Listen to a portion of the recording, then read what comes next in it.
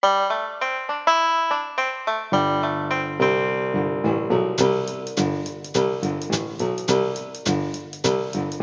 back to Moving Right Along, a Muppet movie podcast brought to you by ToughPigs.com. It's the podcast where we watch the Muppet movie 2 minutes at a time and talk about it a lot. I'm your host, Anthony Strand. And I'm your other host, Ryan Rowe. Today we are looking at minutes 27 and 28, which start right after Kermit and Fozzie pull up outside of the church and end right after Scooter introduces himself by saying, "Don't forget about me, I'm the band's road manager." How could we forget about Scooter? Although, I guess since we're talking about Scooter, let's just talk about him briefly here. I've always thought it was kind of awkward how the movie shoehorns him into this scene. Yes. Like, everyone else kind of, Scooter's a very important character. You know, he's the gopher. He's essentially the stage manager. He's Richard Hunt's most prominent character. And in the Muppet movie, all the other characters who are that important, they're introduced, right? But Scooter's just kind of like, hey, we didn't really have anywhere to put Scooter. Let's stick him here with the Electric Mayhem. Sure. Yeah, exactly. They had to put him somewhere. Actually, I thought I might save this for later, but it was different in that June 12th, 1978 draft of the script that we have been occasionally referring to. What was it? So in that draft, they met Scooter later in the movie. Actually, Scooter and Animal, they met later in the movie at a gas station. And in this scene, there was no Scooter. And instead of Animal, the Electric Mayhem had a drummer named Charlie, who was going to be played by a cameo guest star. And Charlie would introduce himself as the drummer and then note that he was thinking about going into real estate. Huh. Yeah. Interesting. Yeah. So it actually, as much as Scooter is shoehorned in here, it definitely makes for a tighter and more concise movie than adding him later at a gas station. Right. Hanging out with Animal. Yeah. So now that we've talked about Animal, let's go back to the beginning of these minutes and talk about our introduction to him and the rest of the band. Well, yeah, I actually had a couple things for even before that. Okay. So Fozzie and Kermit both comment that despite the fact that they've been driving so long, they're both wide awake, and then they immediately fall asleep. I just like the fact that for all the impressive not high tech, but very intricate puppet tricks and effects in this movie, when it comes time for Kermit and Fozzie to fall asleep, they just tilt the puppets' heads back so you can't see their eyes. Right. That's all. Although it makes for a really nice visual gag, though, too. Yeah, definitely. Especially Fozzie. I love the way that Fozzie just flings his head back and falls asleep. And he's out like a light. Immediately. Yeah.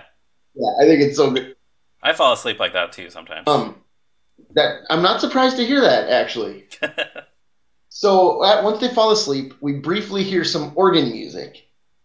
And then that organ music gives away the Electric Mayhem and/or Roll song. Rock and/or Roll? Rock and/or Roll. Yeah, it's one of them. I'm not sure which one it is. And so I guess we're supposed to assume that that's Dr. Teeth playing the organ, right? Briefly? Yeah, I guess so, yeah.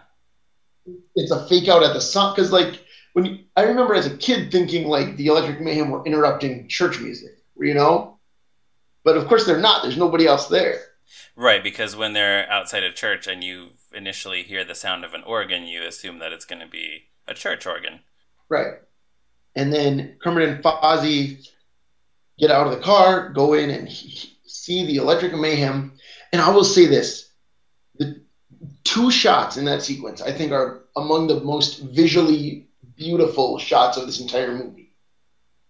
Kermit and Fozzie's heads framed in the doorway. I was hoping you were going to say that because I wrote that down too. I love that shot where they're each peeking out from behind one of the double doors. Kermit's on the left side of the screen and Fozzie's on the right. And yeah, that just looks really cool.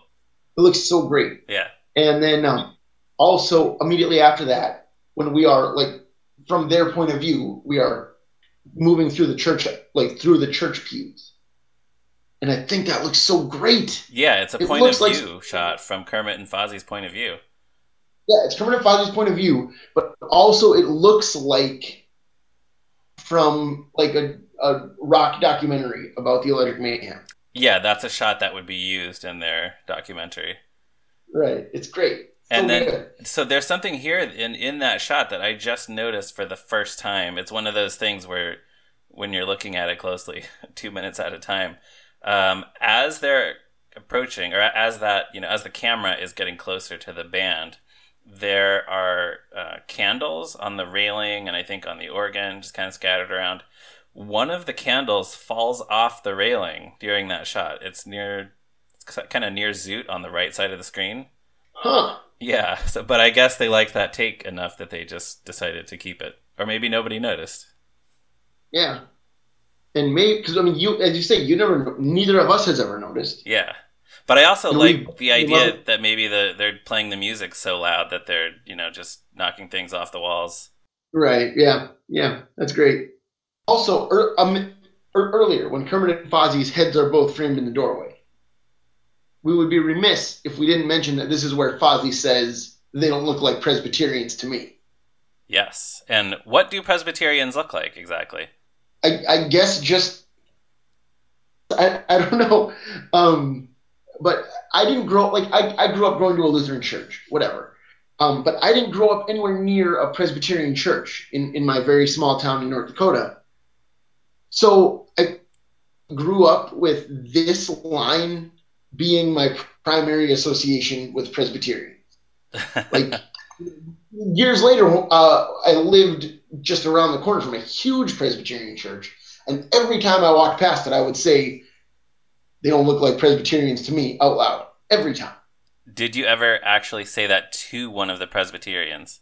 No, I did not. That's because good. they didn't interact with me, I guess. I don't know. I never had occasion to interact with any of the Presbyterians. Well, that's a shame. But at the same time, you would not have wanted to offend a Presbyterian. Right, of A course Presbyterian not. who was perhaps not intimately familiar with the Muppet movie. Right. Although I don't see how you could not be if you're a Presbyterian. I don't know. It just seems like a landmark moment in Presbyterianism portrayals in pop culture. You're right. If I were a Presbyterian, I would actually be really proud of that that joke. So once Kermit and Fozzie get up to the front of the church, who do they meet there? All kinds of crazy people. And who are the Electric Mayhem? Well, the leader is Dr. Teeth, which is Jim Henson, of course, played by Jim Henson again, plays Kermit. And Animal is Frank Oz, right? So those two are the same puppeteers as Kermit and Fozzie, members of the band, are played by puppeteers who we really haven't seen much of yet, outside of the opening sequence in the movie studio. That's true, yeah. So Floyd is Jerry Nelson. Jerry Nelson started working with the Muppets in the mid-'60s as a temporary replacement for Frank Oz, who almost joined the Army but didn't. Right? Isn't that the story? I think that's the story. I think in the Jim Henson biography, they talk about like Frank Oz getting dressed up and going to join the Army, and they already had Jerry Nelson lined up to be his replacement, and then Frank got there, and then for some reason ended up not joining the Army. I don't remember the complete story, but yeah, that was the gist of it. Yeah. And so Jerry, like, I always think of Jerry Nelson as the most versatile Muppet performer. Here in this movie, he plays Floyd, he plays Kermit's nephew Robin, he plays Lou Zealand. On the Muppet Show, and Camilla. And Camilla, yeah, absolutely. On the Muppet Show, he was also Dr. Strange Pork, Miss Mousy, about 100 other characters. He's the Count on Sesame Street, Harry Monster, Sherlock Hemlock. He was Gobo Fraggle. He just had such a wide range of character voices that he could do. And Floyd is maybe the one that's closest to his actual personality. By all accounts, yeah, kind of that sort of laid back, sort of hippie-ish, yeah. Right. So, and of course, Floyd introduces himself by saying, "I'm Floyd, I blow bass," which I always really liked. It's an interesting line, yeah. Another thing, Floyd, or when Kermit and Fozzie first approach and ask, "Who are you people?" I think Floyd says, "We am, is, are, and be they whom as are known as the Electric Mayhem. I've always wondered, was he supposed to Right. say they whom as are known as, or was it supposed to just be they whom are known as the Electric Mayhem? It sounds like one word too many. Right, right. Although I kind of like it because it's just Floyd rambling, and Right. it's very in character, It, whether it it's, was intentional or not. it's completely in character for Floyd, so it doesn't really matter, but it's curious. And it might like that might be Floyd's signature line in my mind too. Yeah, maybe the one from the Sex and Violence Muppet Show pilot, where he says he has a room for life. He has a room for life at the home for the chronically groovy. Is that it? That's right. But obviously, that's not his signature line because I couldn't even remember it. Right. And speaking of, you mentioned his line there. Right before that, when the band stops playing, Dr. Teeth stops the band by saying, "Cool it, everybody. Ho-dee, ho-ho." I love that so much. I don't know if that was in the script or if it was just like, "Cool it, everybody," and Jim Henson added, "Ho-dee, ho-ho." Yeah, just like Dr. Teeth shushes the band, and then he added that himself. And then, I mean, again, and of course, his line right after that is, "Our gentle morning melodies have attracted wandering admirers." Like, there's something about the dialogue in this whole sequence that is just so much fun. Yeah, Dr. Teeth, when he is You know? written correctly, should always be using too many words. Right, for sure. So they're all great. And then the third member, or the fourth, because we already did Animal too. The fourth member of the band then is Janice, for sure, really, as she introduces herself here. Yeah, her introduction is, "Oh wow, like I'm Janice on lead guitar, for sure, really." And it's remarkable to me how Richard Hunt took an existing Muppet who was performed by another performer on the first season of The Muppet Show, and really just by... Aaron Oscar. Yes, Aaron Oscar on the first season. And really just by giving her this Valley Girl voice, he turned her into an actual character. Right. Well, and one of the most, I mean, obviously, the Muppet Show has very few female characters in general. So Janice, by being the main one that's not Piggy, kind of would stand out anyway. Yeah. But I feel like in the public consciousness, the members of the Electric Mayhem go in this order as far as people knowing them. 1, Animal. 2, Janice. 3, Dr. Teeth. 4, Floyd. 5, Zoot. Right? And Janice is number 2 primarily because of that Valley Girl voice and that weird energy that Richard Hunt gave her. Yeah, I would agree with that, sure. So then that means Lips, who doesn't even exist yet at the time of this movie, would be number 6? Number 6, right. A distant Although 6. I'll say this too. Yeah, a distant 6. Let me ask you a question. Here's my theory about Floyd. Tell me if you agree or disagree. I feel like hardcore Muppet fans tend to think of him as Jerry Nelson's signature character, one of the best-known Muppets, one of the stars of the Muppet Show, and casual fans tend to think of him as, I don't know, that red guy from the Dr. Teeth band. Yeah, if they think about him at all, they might think of him... No, but even then, they probably still don't think of him as the guy who dresses like the Sgt. Pepper cover. Right. Yeah, that's like something you notice if you pay too much attention to Muppets, right? Yeah, Like, the casual fans would just be like, "Oh, that's one of the guys in the Muppet Band." yeah, right. And I feel like more than with any other character, there's that disconnect between what hardcore fans think and what casual fans think. I don't know. It's just always been interesting to me that like you or I would be like, yeah, Floyd. Yeah, He's well, the greatest. and he was used a lot Cool. on the Muppet Show. Maybe about as much as Animal on the actual series. Yeah, probably true. So, But considerably. yeah, that's interesting. Yeah. But then, whereas Animal kind of carried on, because I guess it's so easy to write for Animal, and in the 90s they could do stuff with Animal that Frank Oz could easily loop in later when he wasn't actively performing. But for whatever reason, they kind of forgot to write stuff for Floyd in the 90s. Right. And we'll get to that when we get to some of those 90s movies in a few years. True. Stay tuned, everyone. But we were talking about Janice. Richard Hunt, who we didn't really say, we've been introducing the performers as they show up. Richard Hunt started working with the Muppets in 1970 when he was 19 years old. He started out on Sesame Street. His characters there included Forgetful Jones, Placido Flamingo, Gladys the Cow, Aristotle, the blind Muppet, who I really liked. And on the Muppet Show, of course, he's Janice and Scooter in this scene. He was also Sweetums. He was Statler. He's actually the first Muppet performer we hear in this movie, right? I'm Statler. Oh yeah, how about that? Yeah, and he was also another Gladys on the Muppet Show, Gladys the Lunch Lady, who is a hideous character that I kind of adore. Yes, the short-lived, hideous Gladys the Lunch Lady. And he was Junior Gorg and a bunch of other characters on Fraggle Rock. And tragically, he died of AIDS in 1992 when he was 40 years old. Yeah, but he was really like, I mean, I guess they're all sort of the MVP, but yeah, he really made the most of a short career. Mm-hmm. Did you mention Beaker?